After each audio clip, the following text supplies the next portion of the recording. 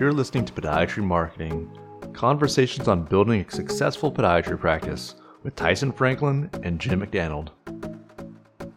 Welcome back to this week's episode of Podiatry Marketing. With me is my partner in crime, co-host, Big Jim McDonald. Jim, how are you doing today? Tyson, I'm doing fantastic. I'm ready to jump into some fun podiatry marketing topics with today and see what we put our heads together, what we can come up with. So, I'm interested. What is today's topic?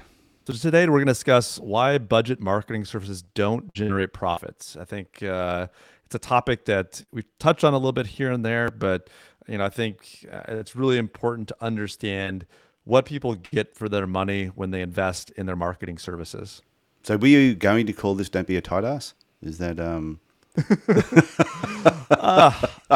I wouldn't say being a tight ass. I think when we go to podiatry school or we're in residency and we're high and mighty doctors, in our scrubs, scrubbing in for cases. Marketing feels like, another cost on the balance sheet. So I think as people get into private practice, they realize that's not the case. At the same time, it's a bit of a mind shift or mindset to kind of see that marketing is not only something that has to be done and checked off the list, but there's certain levels and certain like quality of marketing or the quality of the services provided are not equal. And people are busy running their practice, taking care of their patients. And it can sometimes take a discerning eye to understand what an extra $500, an extra $1,000 a month will get you compared to kind of the bare bones marketing service providers. And I think people need to realize too, I think you get what you give. So podiatrists who really try to skimp on marketing or cut corners and try and do things on the cheap are the same people that usually complain, oh, my patients are always after a discount. And I'm thinking because I think your marketing really represents who you are. So if you're handing out a photocopied sheet of paper that's been photocopied 4 or 5 times because you haven't been bothered going back and getting it redone properly or going back to the printer and printing something, I will just keep doing photocopies. To me, that reflects on your business. So if you try to be cheap, you attract cheap. So where should people start? What sort of things should they really be considering? Yeah, I think it's first to kind of assess your options and know about your situation, right? Like if you're the only podiatrist within 500 miles or something, maybe this is less obvious to you or less necessary. But I think it is important for anyone that is in private practice to realize that the kind of the baseline, I would say, for any type of marketing Can I jump provider. in for a sec? Can I just jump in? For sure. When you said if you're in a town and there mightn't be another podiatrist for miles around you, I still think it's really important to keep your level Build of a moat. Yeah, because you don't know who's going to come into town eventually. True. And like when I moved to Cairns, there was one podiatrist here, 3-month waiting period to get in to see somebody, to see one of their podiatrists. I came in and just blew them away because they didn't do any marketing. They said, our clinic is built on our good reputation. And they're going, okay, well, mine's going to be built on marketing. And it was. I sold my clinic 6 years ago. The people that have taken it over just took their marketing back down to bare bones marketing. A new guy has come into town, and he's got 3 clinics in town now, 8 podiatrists, and is kicking their butt. So to me, I think even if you don't have competitors, I always think you should still try and keep your stand up. Therefore, you're going to get better quality patients. So sorry for interrupting, Jim.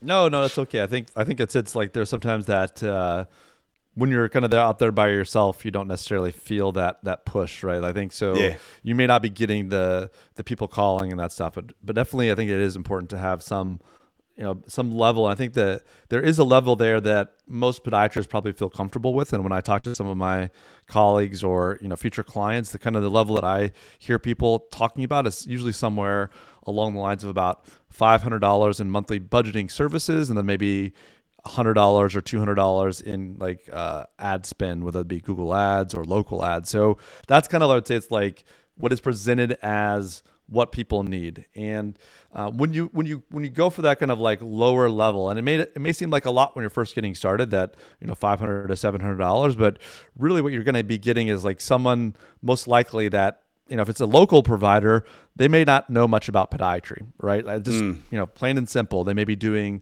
the the card store or the local drugstore down the street. They might be trying to the local restaurants. They may be a good local provider, but the amount of time and effort you're going to have to coach them up on podiatry and understanding what a bunionectomy is or what plantar fasciitis is to make sure that not only do they define what it is correctly, but also how you're going to treat it.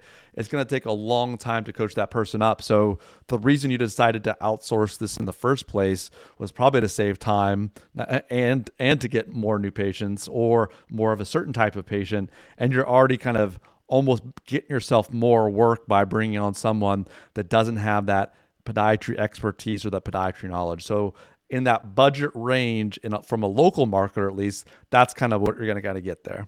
Yeah, and that's the difference between when you're talking to somebody who knows what they're doing.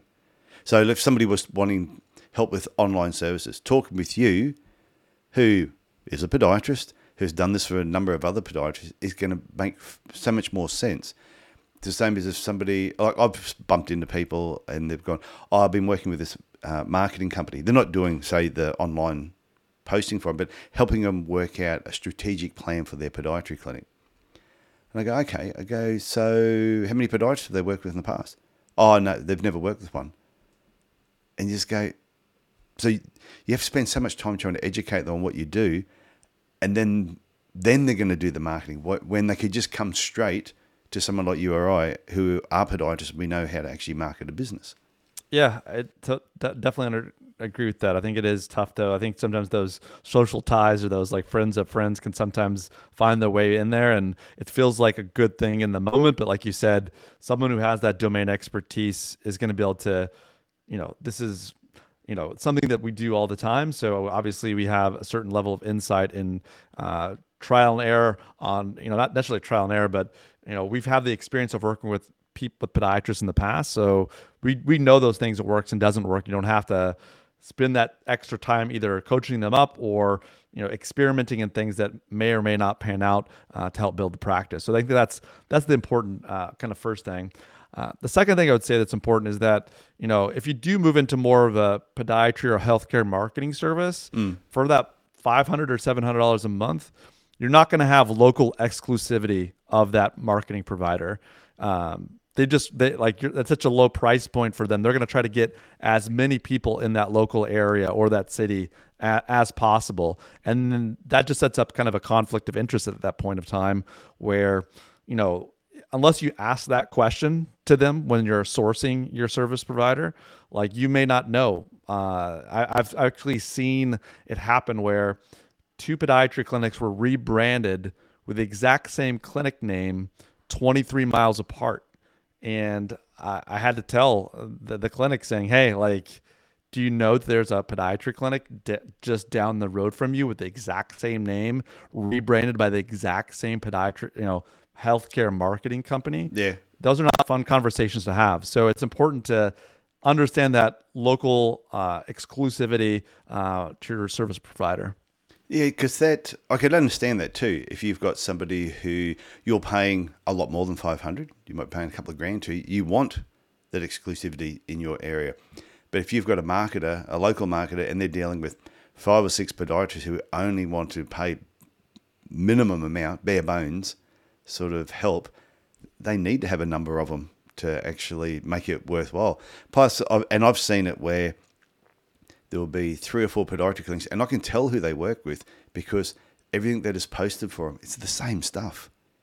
And it's so obvious that it's come from the same place.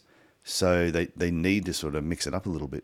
No, for sure. It's unfortunate there. I think that it's just like it's important to have these kind of hard conversations or ask these questions just so you know what you're getting yourself into. If you choose to like ignore that they're working with the clinic down the street or that's a possibility, that's up to you. But just realize that is a possibility unless you ask that question and kind of have that due diligence about how that company or how that person operates. So what's next? What else should they be looking for? I think they should also be looking as far as when people are coming hard at them with like a low price or something that is maybe just volume of patients, maybe not the type of patients, or we're going to get you 30 new patients this month or 50 new patients this month. When that's kind of the hook, generally they're not really focused on you and customizing your website to make sure that your online presence is something that is long-term value add and it kind of gains momentum for you and for what you want to do in your practice. Because a lot of these folks will, or these agencies will sometimes make you a website that's kind of indistinguishable from any other clinic down the street, across the country, across the globe. And it doesn't really highlight those unique aspects of who you are and what you want to provide. So I would say that just be careful when people either make promises about a certain number of new patients, or they're just like, we are the lowest cost provider. When they're really pushing those two things, to me, that's a red flag, and it's something you have to be aware of.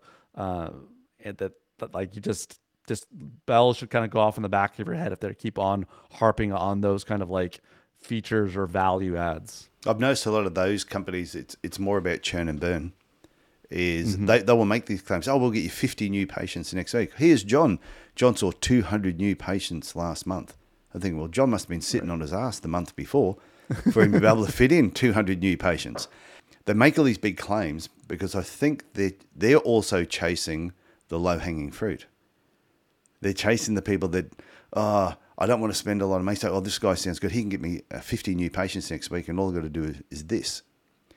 And what normally happens is they'll take them on and they just churn through them, they burn them, and then they go for the next group of people that are just looking for they're chasing low-hanging fruit.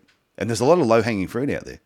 No, for sure. And I think you kind of like touched on exactly that next point. And that's kind of most of these larger agencies that you'll see out there that are, kind of like making very lucrative offers or cold calling you or cold emailing you are generally in it for the kind of the volume game, I would say. Like it's a volume play for them to basically reach out to 5,000 podiatrists. They know they're going to get 2 or 3% to kind of buy in. And they just keep on pounding and keep on pounding on doors until people come with them. Yeah. They usually have a very templated website. It's a very kind of copy and paste model for the type of websites they'll create. It'll be this like slideshow image on the homepage with like non-specific imagery throughout the entire website, with some decent pages, but just very generic content that doesn't separate you from anyone else.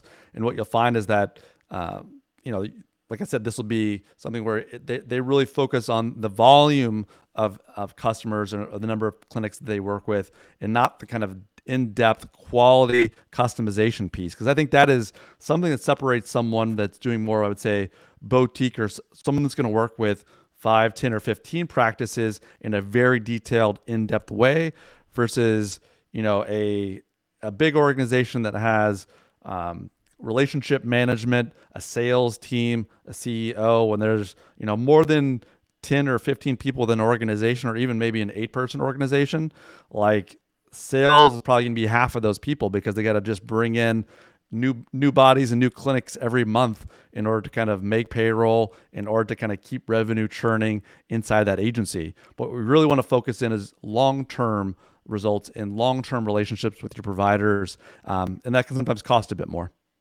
Well, I would expect it would cost a bit more.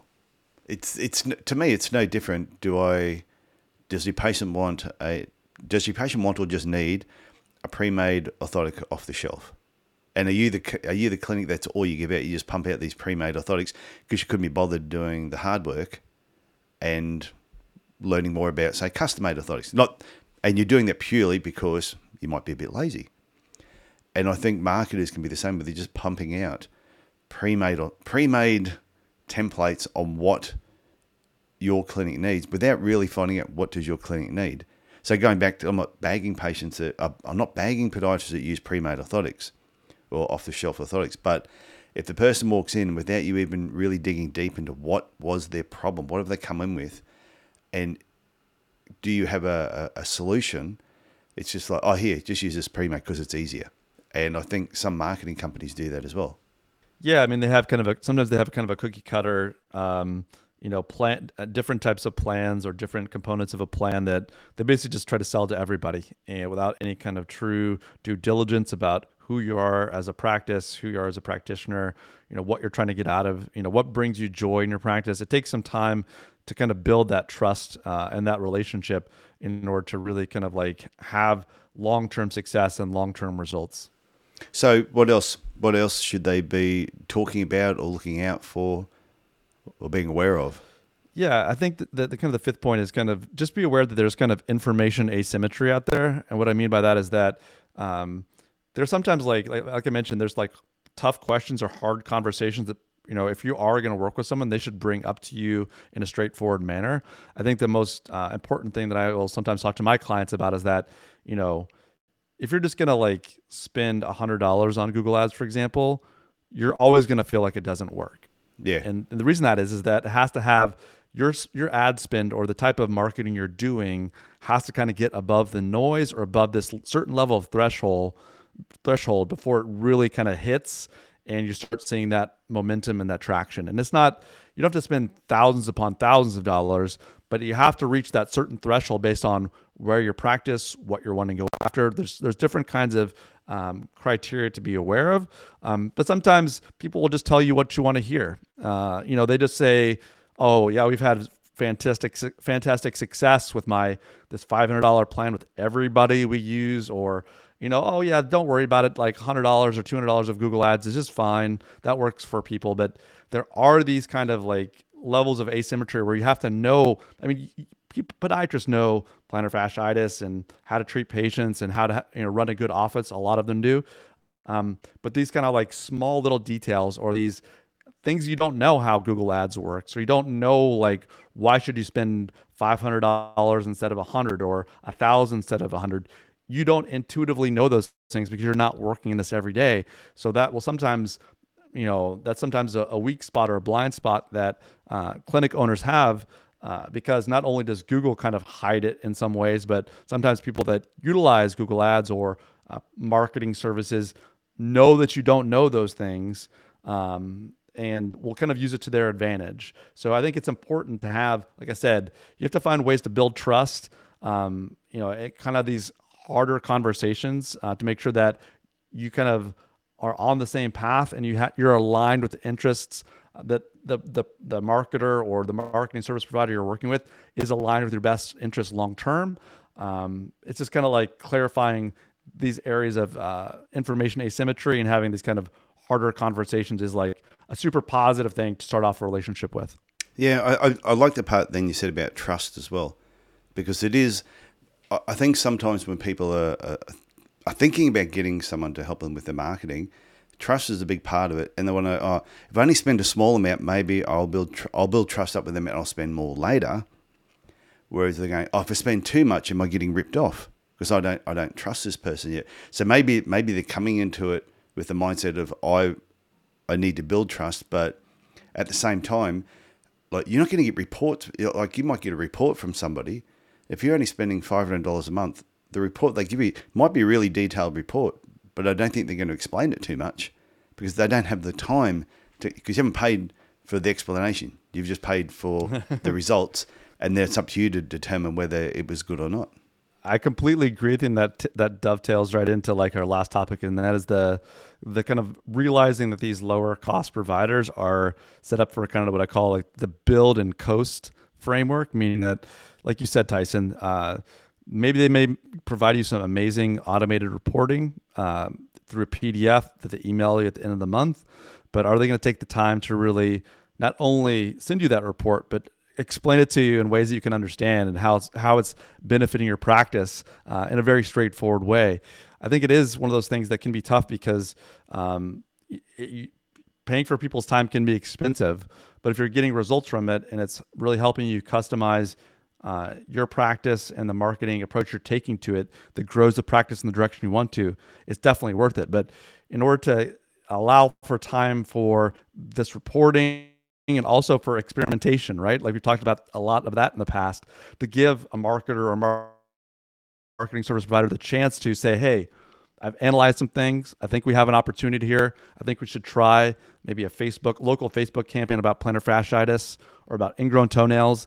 It's worked pretty well with some of my previous clients, but we should experiment here. What do you think? And having that conversation. So there is that continued building of relationship. And it's not just a email report relationship, because once people sign once you're kind of like sign that year contract or 2-year contract, you're kind of locked in, and a lot of marketing providers will know that. So if someone's trying to lock you in for a year or 2 years, there's a lock-in factor, and they know that it's going to be really tough for you to want to switch. So I think it is important to the build and coast, as well as that, like, you should be committed to the person you're doing your marketing with. This is going to take 6 to 12 months. Know that in the back of your mind.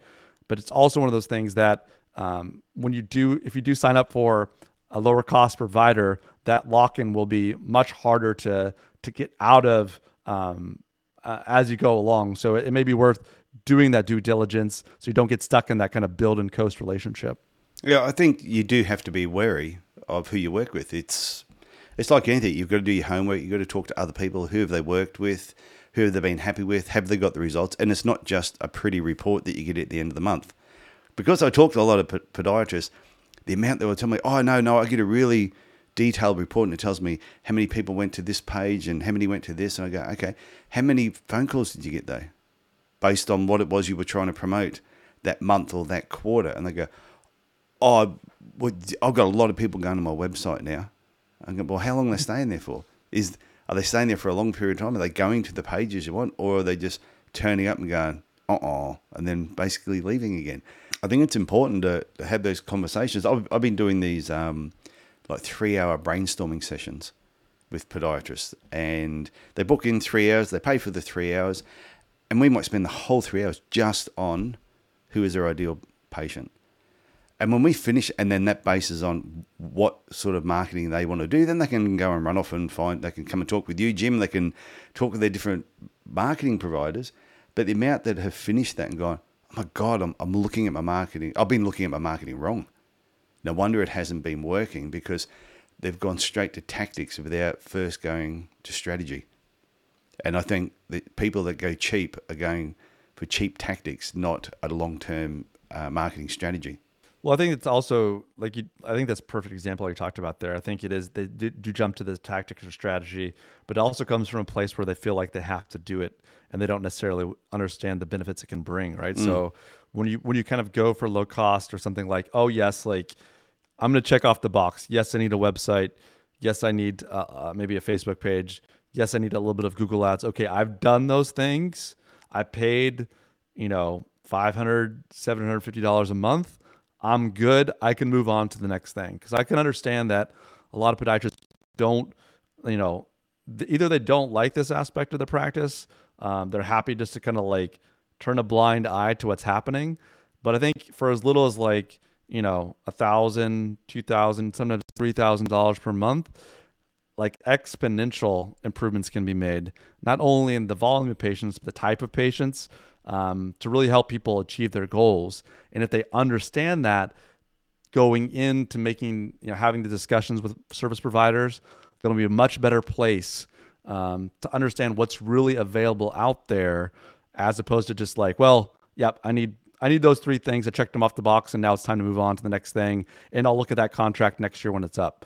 If you're going to do that, you're really not going to get much benefit from it. It'll continue to be a cost, and it won't be an investment. Yep, I think that's a really good point. So, any final point before we wrap up? No, I think you bring up some good. You had some good questions there and some good feedback. I think if people do have questions or ideas, these are definitely things that Tyson and I love to talk about. Whether it's finding your ideal patient, just kind of high level brainstorming. Tyson is definitely a great resource, a great communicator, and someone to definitely for you guys to reach out and get in touch with.